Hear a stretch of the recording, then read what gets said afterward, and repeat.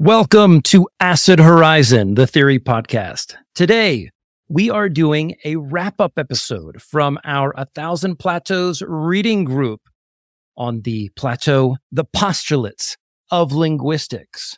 And before we get started with that, I'm hoping to post this episode very shortly after we finish recording it, because this coming weekend, which the dates are, can you remind me the dates? It's February 25th and 26th. 25th and 26th.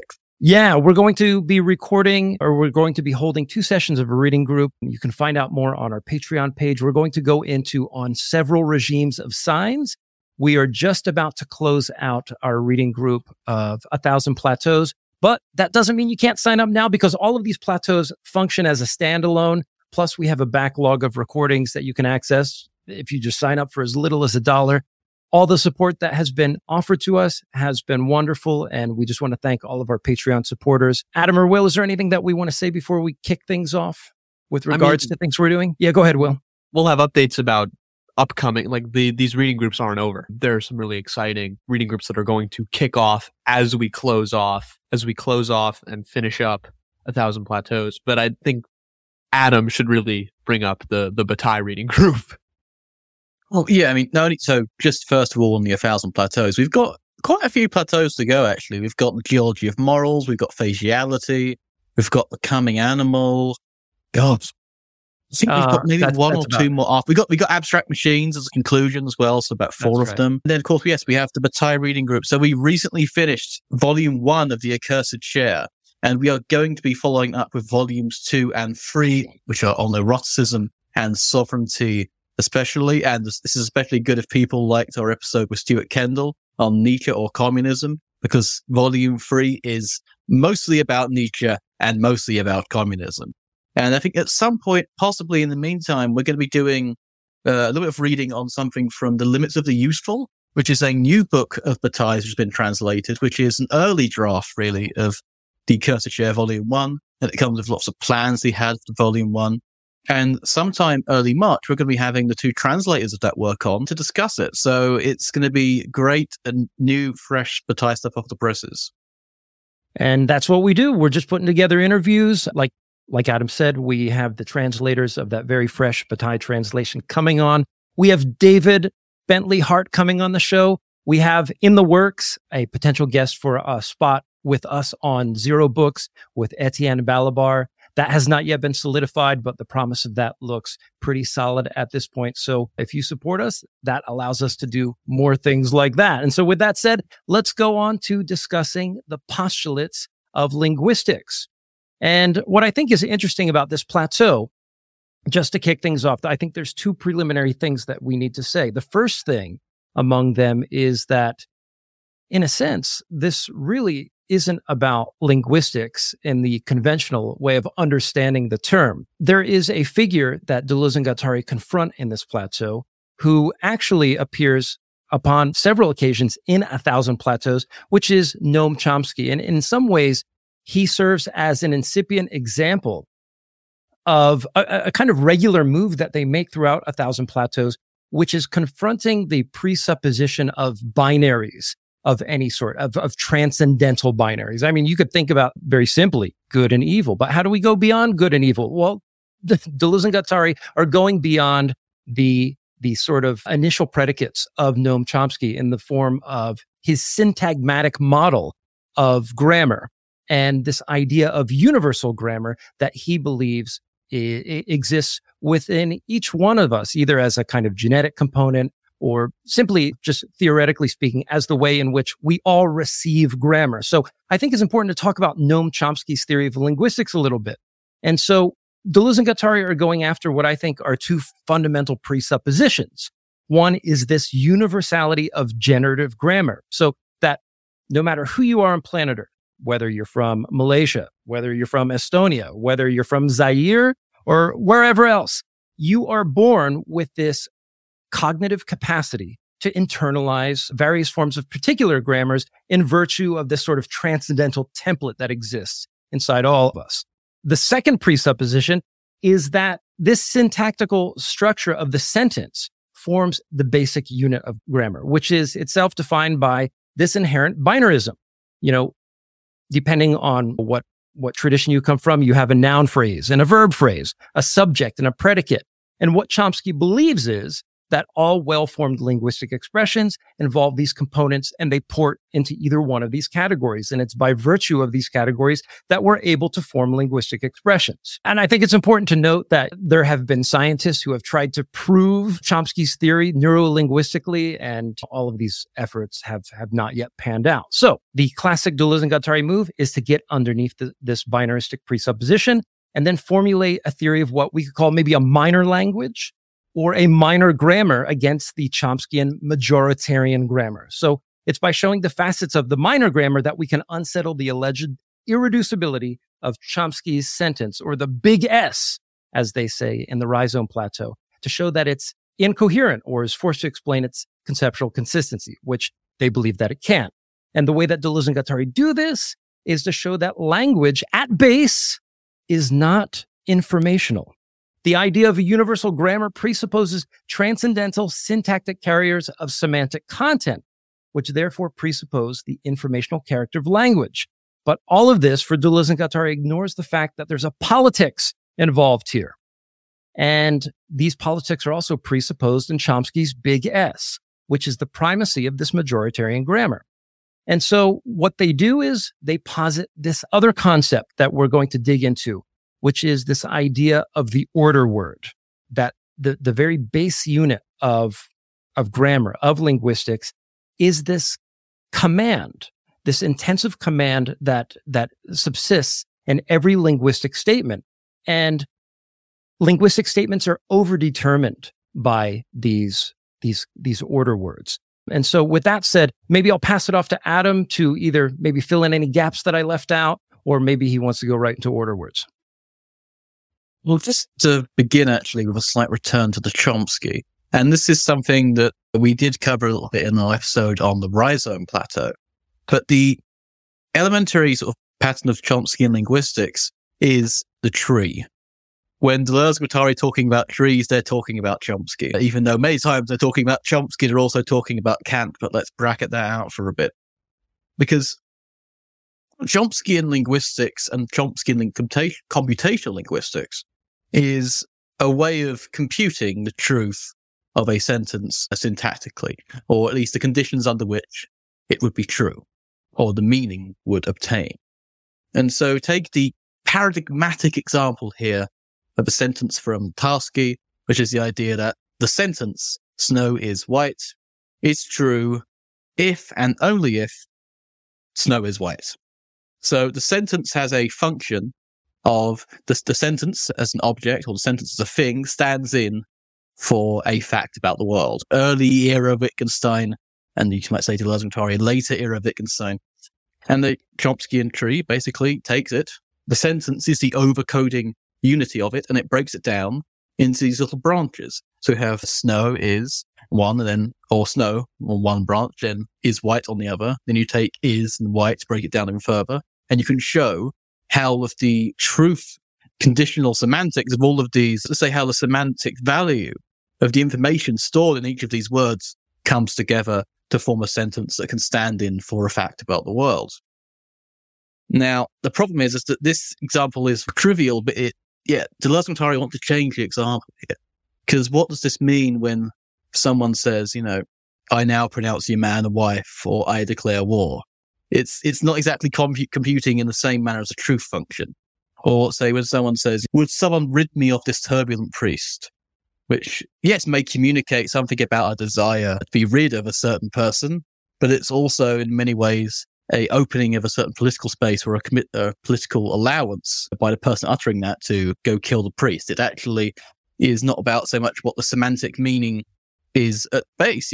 It's primarily about what things do as opposed to what they mean. This isn't to say that Deleuze and Guattari think there's no such thing as meaning, but meaning is secondary to function.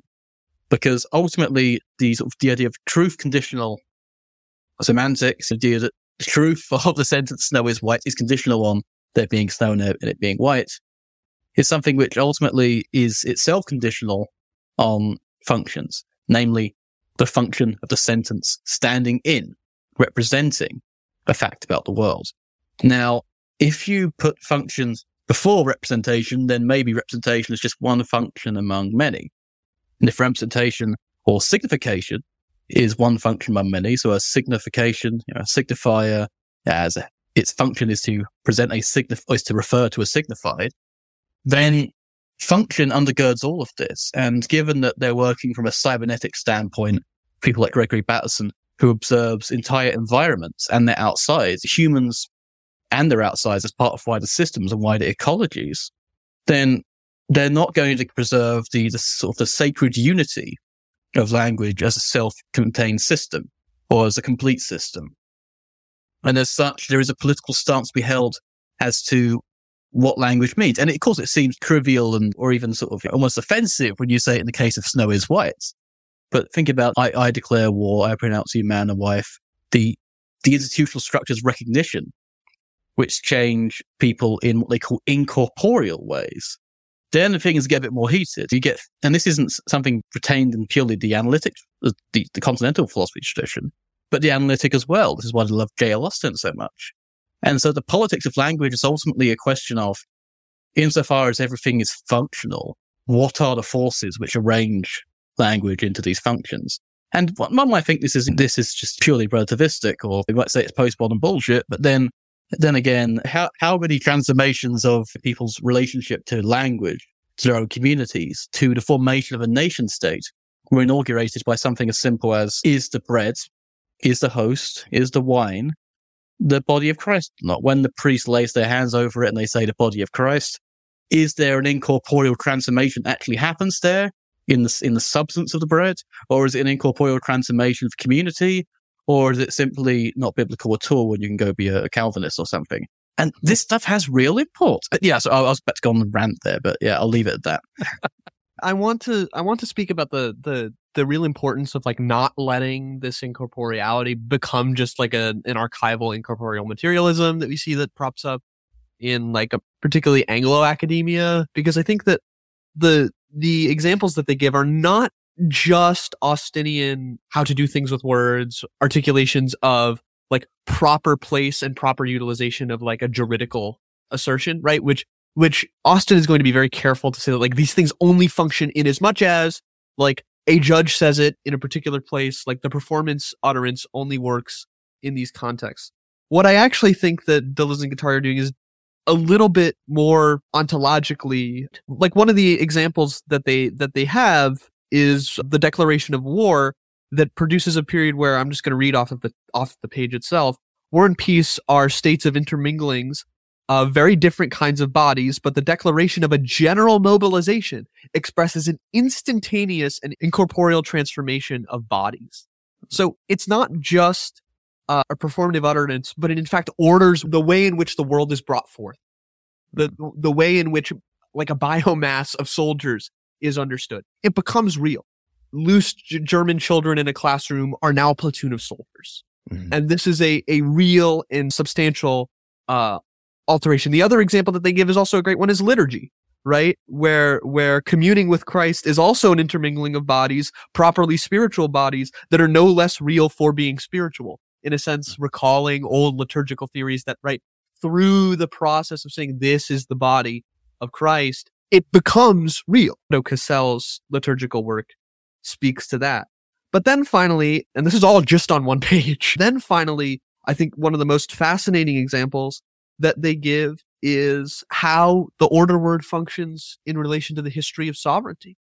They kind of dispense with the philosophy of right in a paragraph where they argue that the origin of society is, quote, quite strange. A passage from the state of nature to a social state is like a leap in place, an incorporeal transformation occurring at 0 hour. So for them, they articulate sort of a comparable to the history of the philosophy of right that I think one can find in Foucault, but even throughout history in the sort of historicist tradition of Boulanger, like all these other accounts of historical and political right, they see that though history may never be rid of dates, politics needs this incorporeal transformation that occurred at 0 hour and never stops occurring, right? The subject under power is always in a state of tension. And what keeps them in that state of tension? The order word. right? Yeah. It orders reality. So in a certain sense, this makes me want to say the dreaded thing, which is like, Deleuze and Guattari are doing just really good political ontology here too. I know that upsets Todd May, but they're doing, I think, just very solid political ontology that renders things intelligible, right? It makes the convict someone who can be understood, the delinquent, someone who can be understood, and injects them into a discourse on criminology, without which it wouldn't be possible, right? So what the order word does is it structures realities and makes realities intelligible to two subjects who then understand their position, right? But also allows new forms of knowledge. And their work on Canetti's crowds and power also speaks to this as well. But yeah, so that's just my opening. No, that's great. And I'll just bring it back for a moment, because there's a refrain within the work of Guattari, and we see it again in the subsequent plateau on several regimes of signs, which is the idea that language, well, there is no language in itself. There is no universality of language. And so when we think about like what an order word is, it's this base unit that comprises what we understand as language, but there is nothing about language as we understand it that's reducible to a notion of language. And the question is then, well, then how do these order words work? Well, they have this inherent command character to them, and they function via redundancy. By redundancy, we simply mean like a frequency of use, the frequency with which these order words are heard or encountered in language, and their resonance, meaning the kind of power that they maintain in virtue of other sort of political intensities that undergird them. And so what does an order word do? Well, it emits this kind of command, right? And the idea that there exists something like a universal grammar, well, is itself a power marker. This is their critique of Chomsky, is that this capital S, this formation of the subject and predicate as being universally presupposed, has all of these political determinants. And what Deleuze and Guattari believe is that language is not life. What language does is it gives life's orders. Life listens and it waits. And the one thing that they want to clarify about order words is they are not determined by anything metaphorical or analogical, because that would return them to this notion of representation. But everything proceeds via a kind of indirect discourse. And the reason that's important here is because they provide an important example by saying that bees, like bumblebees, don't have a language. And the reason that they say that is bees cannot transmit order words in the same way that human beings can. So, for example, when a bee leaves the hive and it goes and it finds a flower, it finds the flower and says, I got to go tell the other bees. When the bee flies back, it signals to the other bees, hey, I found the flower. However, only the bees that have seen that bee do the flower dance know that the flower is there. That order word or that command does not traverse the body of subjects in the same way that something like a signifier or something like a word meaning does in the human language. And to them, that's important, because what happens is in the field of signifiers, it's by virtue of our contact, let's say with a sign, with a gesture, or with any body of meanings, that we can receive these order words. We can receive these emissions over a long stretch of time or across space in a way that other animals cannot. So these are just some of the sort of incipient contours of the concept. So to begin, Deleuze and Guattari aren't saying that there's inherent authoritarianism to language and therefore we must abandon it. Let's get rid of that misconception straight away. It is simply the idea that before significations are significations, they are functions of standing in for something else. If you look at everything functionally, then a statement is a way of ordering the ways in which the information within it can be communicated. It's not that communication doesn't happen within language. It's that it's secondary. It's ephemeral. Well, not necessarily ephemeral, but it's secondary to the production of stratifying different ways in which a meaning can go, which life can have a certain meaning within a given context. And this is why the liturgical example is so well done. And I think really it's hard not to say, look at the enemy when we talk about this dual aspect of language. I could go back and say, look at Kierkegaard. And think about the order word there. If language is all about transmitting truth semantically, then we go back to Kierkegaard's story of the man who goes, he escaped from an insane asylum, and he says, I'm just going to only say true statements and they'll think I'm mad. So the only thing he ever says to anyone is that the sky is blue. And then they realize he's mad because it's the only thing he ever says. And he gets locked up again because actually there needs to be a contextual aspect of signifying one's relationship to a community and to the communal depth that forms that community and to the communal power structures of recognition. Because recognition does not convey a meaning on what someone before it conveys upon them a function or an integration of them into the social whole. But I'd like to read out actually a couple of quotes on the order word from the Postulates of Linguistics.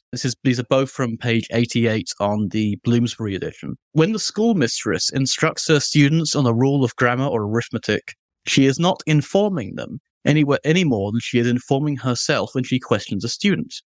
She does not so much instruct as ensign, give orders or commands. And I think this is very good when occasionally you might hear something in English like, I'm not simply informing you about something, I'm telling you something. If I say go do this, I'm not saying this is one thing you can do and my desire is that you should do it. It's saying go do this. And it's accept what the meaning of this word is and then go and do it. And there's another quote here which I think is great to follow up with, which is, language is not made to be believed but to be obeyed and to compel obedience.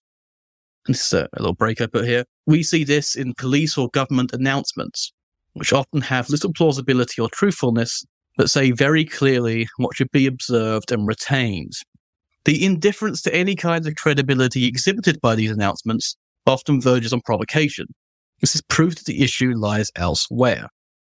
And one can even go back to how Sartre talks about the anti-Semites. The anti-Semite does not knows perfectly well what they're saying is bullshit. That's not the point of it.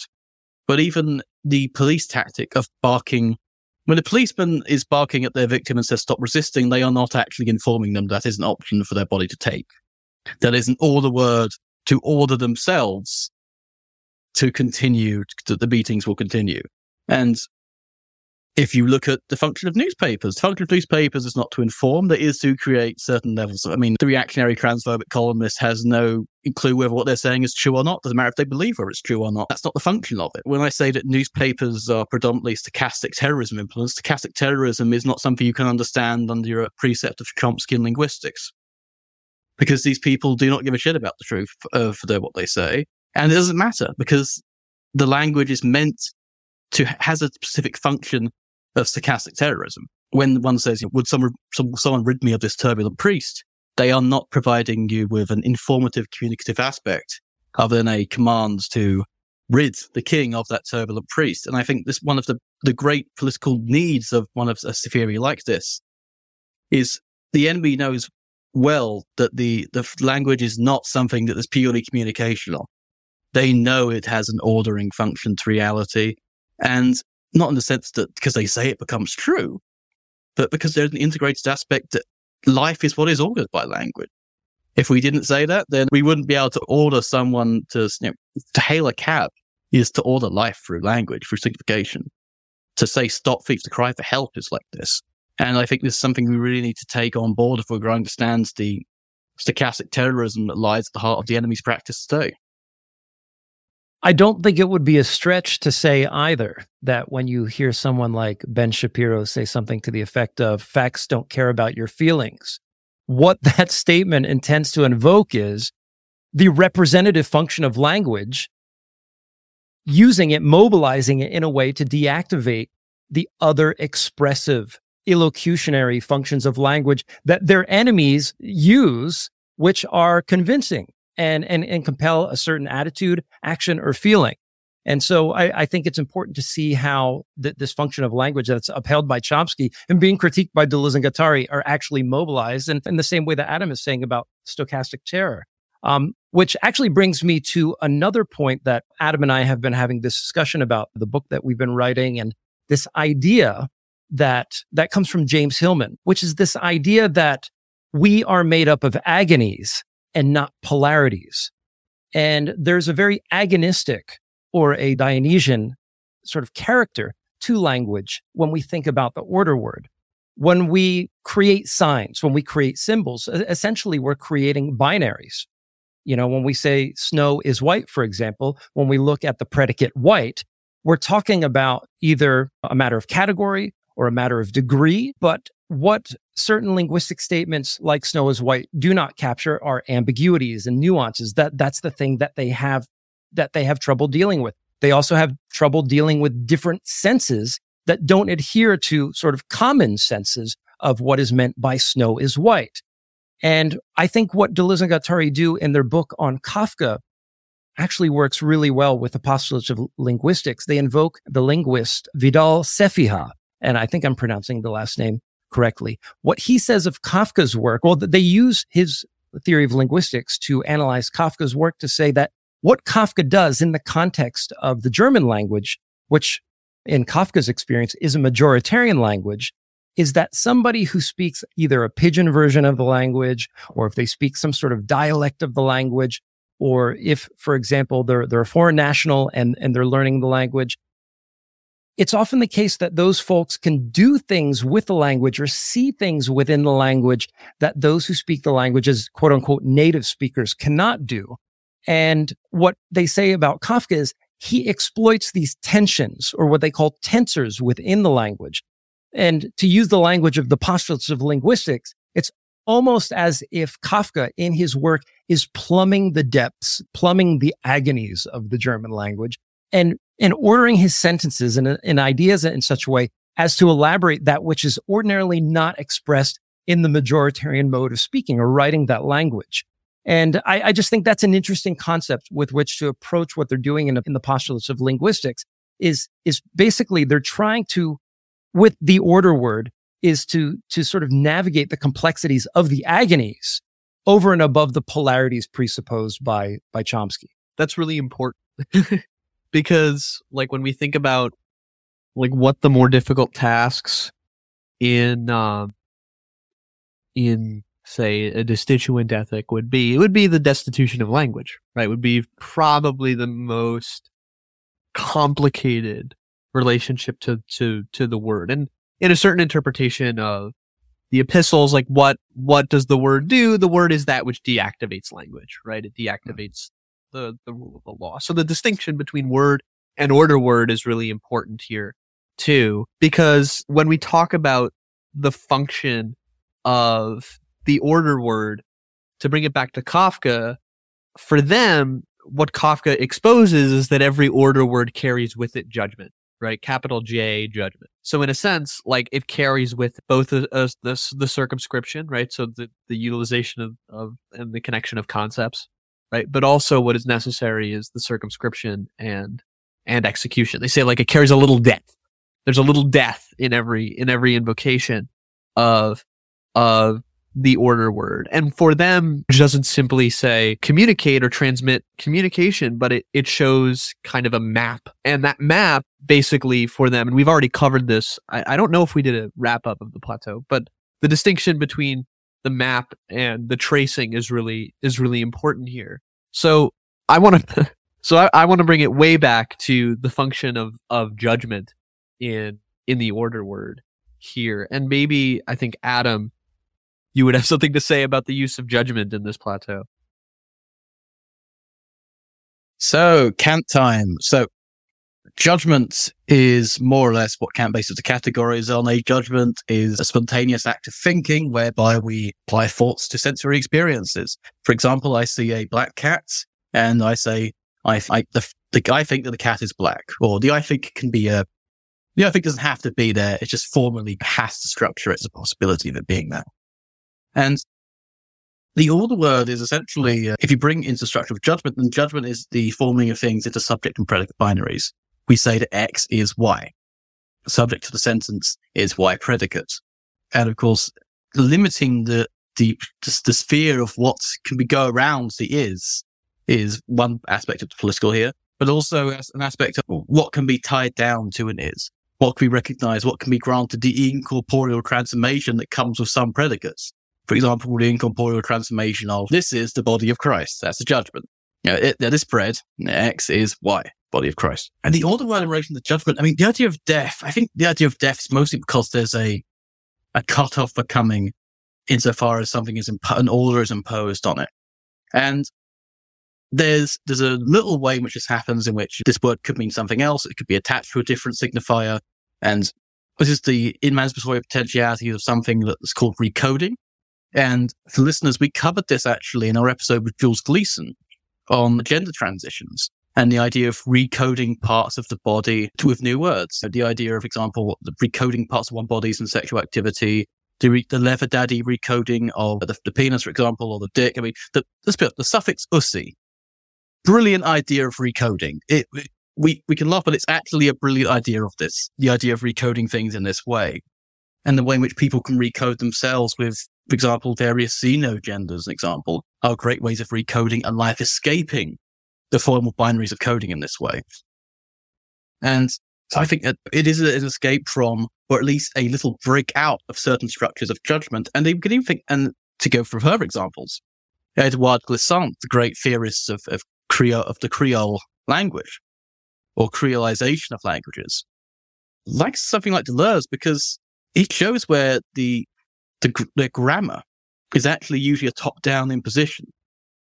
And not only do we see this in the marginalization of sort of ways of talking pidgin English or sort of local dialects of English. I mean, for fuck's sake, in Britain, we call them grammar schools. If you go to a grammar school, you're probably going to be all right. We lay it on pretty thick. And despite the fact this is an island, it's not an island, it's an archipelago. It's an island because of overcoding and all the words. But it's an archipelago. It used to have so many different languages on it. Well, and still does, but they've been minoritized and suppressed. Gaelic, for example, Scots, Cornish, Manx, all of these particular minor languages, even just the languages of other people speaking today. I mean, if anyone who comes here and speaks language is not English, they're pressured to not use English. And that's not because English is the most efficient way of communicating semiotic flows of information. Absolutely not. And even if it was, that wouldn't be a good reason. It is a top-down imposition of words that order their lives according to a dominant form of Englishness, a dominant form of grammaticality. One can still communicate with grammaticality, but if one could communicate with grammaticality which is not recognized by the majoritarian or by the master, then you can conspire against them. And this is exactly what happens, for example, with the maroon slaves in Haiti, people like Mackandel, because these people came over from Africa with ontologies, with ideas, with languages, with religious traditions. And the white slave masters couldn't recognize this. They were stuck in a majoritarian all-the-word position of, this is good or bad, this is a Christian or it's devil worship. And yet people because they couldn't understand what they was looking at, and I go into this actually a lot in our book, that they couldn't understand the languages, they wouldn't understand the languages, and therefore there's a space in which you can break apart from them and think about ways to emancipate yourself and fight against this enemy that tries to impose these order words of language down upon you. And there are particular structures of judgment which try to impose universal categories. I mean, is it any wonder that Chomsky is essentially Kantian and then moves on to the question of anthropology and the various kinds of spiritual race science that him and, of course, Hegel would then go on to pioneer in the so-called Enlightenment European science. Let's talk about speech act theory. We talked about the analytic philosopher J.L. Austin. We might know, or maybe you don't know, that Deleuze was quite enamored with analytic philosophy. Actually, Deleuze is one of the greatest analytic philosophers that has lived. However, these days, analytic philosophy is in ill repute. But we'll leave that aside for now. But at least in the day of J.L. Austin and his great work, How to Do Things with Words, he posited this theory of illocutionary acts. And I won't give an exhaustive list of the theory because there's various categories of illocutionary acts. But for J.L. Austin, it simply means that within language, there are implicit, non-discursive presuppositions as opposed to the potentially explicit assumptions by which a statement refers to other statements or external action. Language is not about communicating information. It's about transmitting a code of orders, promises, affirmations, commands, and so on. And when we did the reading group, I had put forward the example of the Pledge of Allegiance as this sort of daily illocutionary act that students, kindergarten through 12th grade, at least in the United States, are forced to do as a way to avow their allegiance and loyalty to the United States. It's a kind of promise. But I was trying to think of like, what is a more basic, like what is one of the most basic illocutionary acts? And I was thinking long and hard, and I thought about it. The game of peekaboo is an illocutionary act in the sense that what we attempt to do when we play peekaboo with a child, of course, we are in front of the child sees us there. But by disclosing ourselves, putting ourselves behind our hands and then peeking out from behind him and saying the word peekaboo, what we are essentially doing is we are fitting the world of our revelation, of our appearance with the phrase peekaboo, which then the order word is, I am here. And in a sense, I think there's a way that we can think about peekaboo as being the most basic kind of jurisprudence about human subjectivity. I'm not here now. Now here I am. I announce my appearance, my being in the world. And I thought like, well, does this have any consequences for the way that we deal with reality on the regular? And I have a very strange example. I'm going to venture it here. I think I've told Adam and Will about this before, but when I was young in my early 20s, I lived in the suburb in California for a while. And I had a very, very strange kind of angry neighbor. And I was in the band at the time, always like lugging band gear from my car back and forth to the house. And one day, my neighbor just had an absolute meltdown. I heard it from my window. I was probably up on my computer. I ran downstairs and suddenly the other neighbor comes out and then I come out too to figure out what's going on. It sounded like somebody got hurt. Well, the guy comes out of his garage and he's just in tears. And he comes up to me and he gets in my face right away. And he just says, "How come you never say hello to me?" And now this is Los Angeles and nobody says hello to anybody. Like I've had neighbors, you just have basically a brick wall between you. Your heads might pass each other walking up and down your sidewalks. And so, I mean, we kind of developed a habit of creating this kind of social distance. And I might have said hi to him here and there, but I mean, admittedly, maybe I didn't. And it seemed that in that moment, he was having just this existential breakdown where this simple recognition of him demanded that I say hello and give him a greeting. And so it's even within the sort of like basic pronouncements of our existence, just merely by saying hello and recognizing the other, that order words subsist. And in the meltdown, we saw it as an injunction towards me. Please say hello to me. I need you to say hello to me. And that was probably the saddest, most existentially dark game of peekaboo I ever had to play with a neighbor. But anyway, I don't know. Adam, do you have anything, or Will, on speech act theory?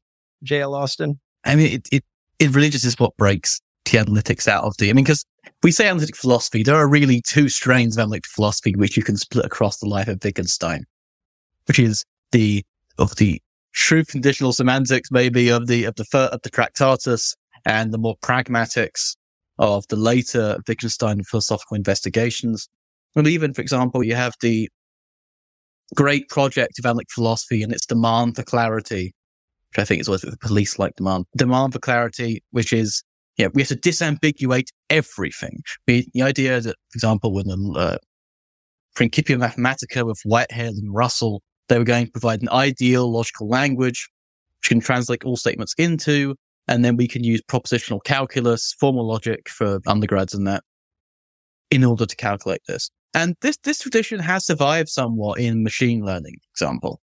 I mean, because a lot of the formal language techniques developed by the logicians of the 20th century then went into coding and defining logical languages through set theory. Jose Delgado's got a great book on this, actually, Introduction to the Theory of Logic, which is like a good textbook on this.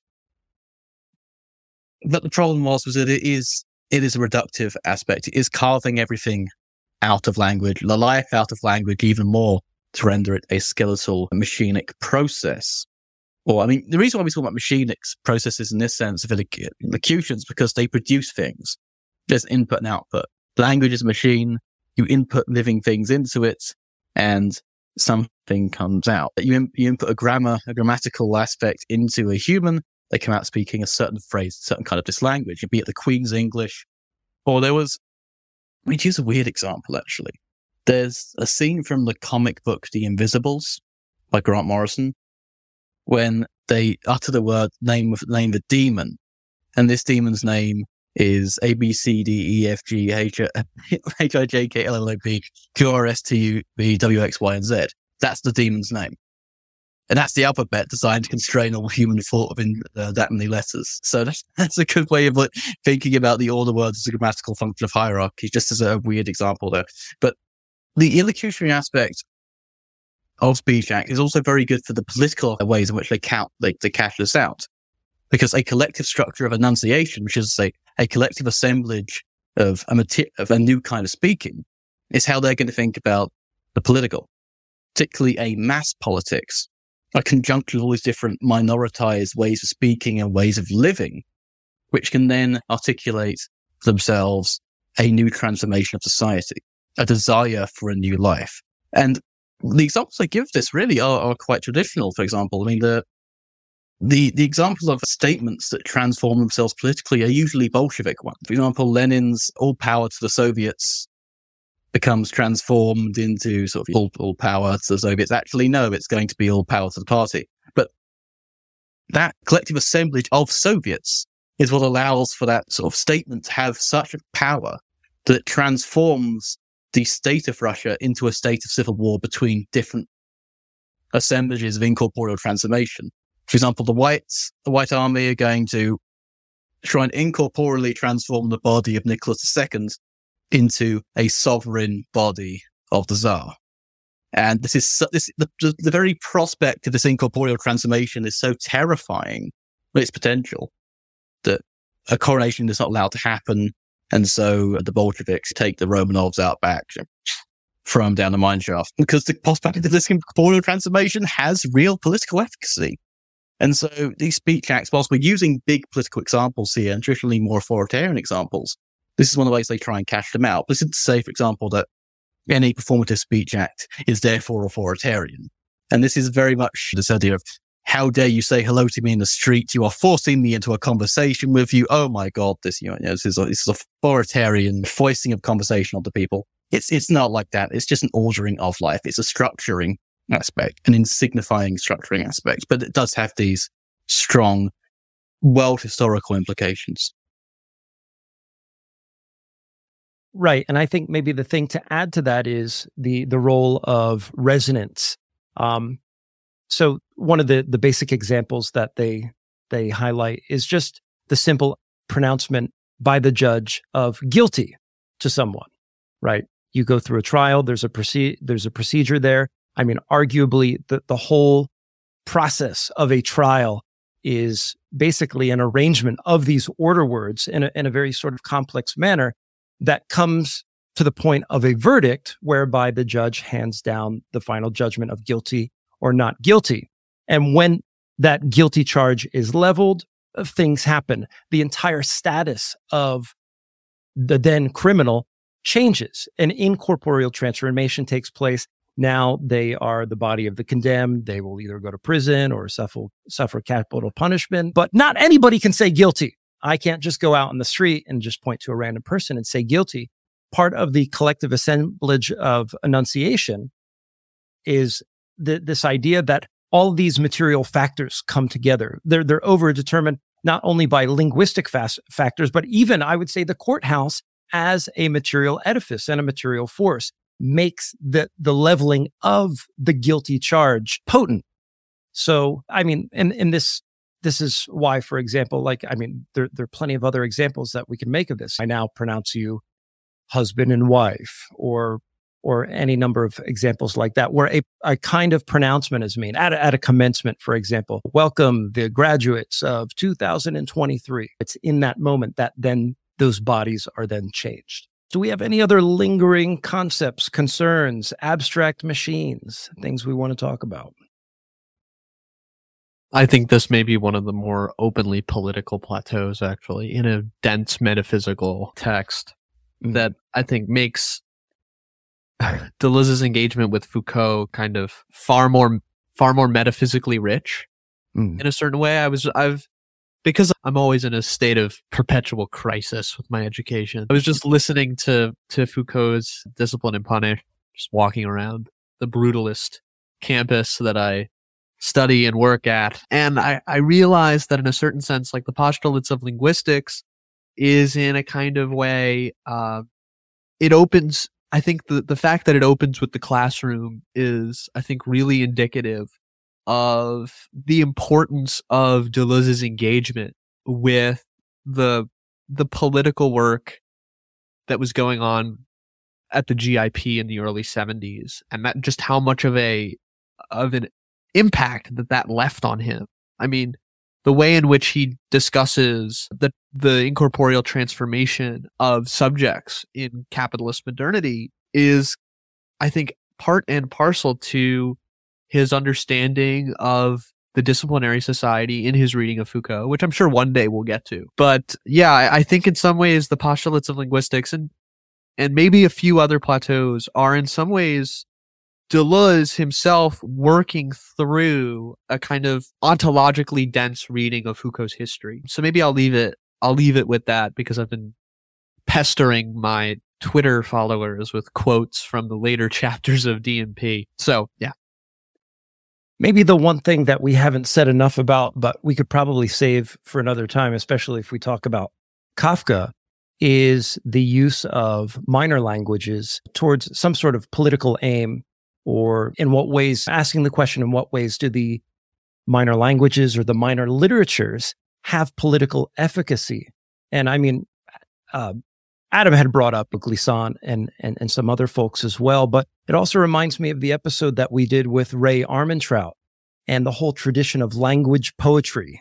And when I say language poetry, that's in all capitals with a dash in between each letter, language. And just thinking about that, like Ron Silliman and other folks in that tradition broke from traditional verse, from traditional meter, and tried to arrange languages, phrases, make very interesting and terse juxtapositions in such a way to create this kind of political effect. And I think Ray Armentrout's poetry is paradigmatic of that use, especially for American poetry and readers of American poetry. And maybe I'll slap that a link to that episode in the show notes if you haven't listened. Adam, do you want to finish this up? Is there anything that you want to add? A couple things really. One, just to highlight the idea of minority versus majority. It's not a binary in of itself. It's not that it's two different languages that are opposed to each other. It's the different functions of language. And yes, minority is nothing itself quantitative. For example, throughout what could loosely be called so-called Christendom of the medieval periods, priests were not the majority of people, and yet they were the major force, ideological force, when it comes to incorporeal transformations. And Latin, in many ways, was the major language. Monarchs would speak to each other in Latin because they'd be educated in that. Or, for example, Prussia, Frederick the Great preferred to speak French at court, like being a Prussian king. But I guess one of the questions I want to throw out just to end this, or one of the things to focus on, is a different aspect to the word, or the order word, which Deleuze and Guattari tried to bring out at the end of this plateau. And here's a quote from page 128, Bloomsbury edition. One should bring forth the order word of the order word. In the order word, life must answer the answer of death, not by fleeing, but by making, flight, act, and create. There are passwords beneath order words. Words that pass, words are the components of passage, whereas order words mark stoppages or organized, stratified compositions. A single thing or word undoubtedly has this twofold nature. It is necessary to extract one from the other, to transform the compositions of order into compositions of passage. And passwords really are words of fugitivity, words that are making an exit from a dominant strata. And you could think of you could go to Luther nailing down the Theses as a list of words of passage, really escaping all the words, or sola fide. Or we can think about words that break from the dominant language or a dominant structure of grammar which they cannot understand. One could speak in language that the poshos of Britain maybe would understand, and therefore you won't conspire against them. But this theory of the password, I think, is one of the really optimistic aspects here, because it is a passage away from the ordering that one has received, and also it's the presupposition of ordering, because the organization of a body presupposes a virtual potentiality of that body which can therefore be tapped into and then organized, and if needs to be, reorganized. We know this in our economy. We know that under precarious conditions of labor, you're changing your body into a delivery machine, into an Amazon stocking machine, into a teaching machine, into a posting machine, because posting is creating a commodity of data and speculative ad revenue. We're doing this all the time. So they're pointing at a real material and, in many ways, linguistic basis for an escape that's always already happening. And this is why the enemy fear words so much. Despite the fact they always claim to be pretending to love words, defending linguistic heritage, defending great writers from censure, they are very scared of words. They're very scared of one can declare one's passage to another form of life, to a state of life, without their sanction. We can see this particularly in the transphobic scares across the world, the idea of people being open to the plasticity of their bodies and the potentials of connection with other human beings. And this is why this plateau is, in many ways, to use a phrase of Nietzsche, a grand declaration of war, and remains as such. Because there are passwords, and what the passwords that you get into? The underground club of conspiring against the great Satan. I hate to steal your thunder there, Adam, but I do want to highlight what I think is a fascinating aesthetic implication there as well, is when one feels inspired, whether you're a musician or a writer or doing any sort of fine arts, for example, that the tendency or the compulsion to express oneself in an intelligible register or in an intelligible way, whether that's a genre or a motif of sorts. You know, what underlies this impulse to create our own passwords is sometimes to submit ourselves to those extant passwords of the symbolic order. And I think anybody trying to create a new genre or just to find some sort of expression that isn't immediately subsumed by something that's already out there remains this persistent and perennial challenge to the artist. And I think there's a way in which we can think about, especially when it comes to poetry or writing novels and things like that, is how do we find a line of flight in our aesthetic expressions? And this even goes for having just dreams at night. If you're the kind of person inclined to wanting to take your dreams into therapy, well, what you're really asking the psychoanalyst, whether they're Freudian or Jungian, to do is how do these fit into an intelligible symbolic order? Or what can your symbolic order do for this sort of intensive explosion, this lifting of the veil of the agonies that is my dream or my creative impulse? It reminds me of that example that David Lynch, he recalls one time he went to a therapist and the first thing he asked the therapist, he's like, "Sir, is this therapy going to impact my creative ability in any way? Is there any risk of that happening?" And the therapist responded to him, "Well, David, it might actually do that." And David Lynch then extended his hand for a handshake. He's like, "Thank you. Have a nice day. I will not be doing this." And so he was able to head off the risk that we've highlighted here today. All right. Well, with that said, that's the postulates of linguistics, and we'll do some other wrap-up episodes and some other fun stuff coming soon.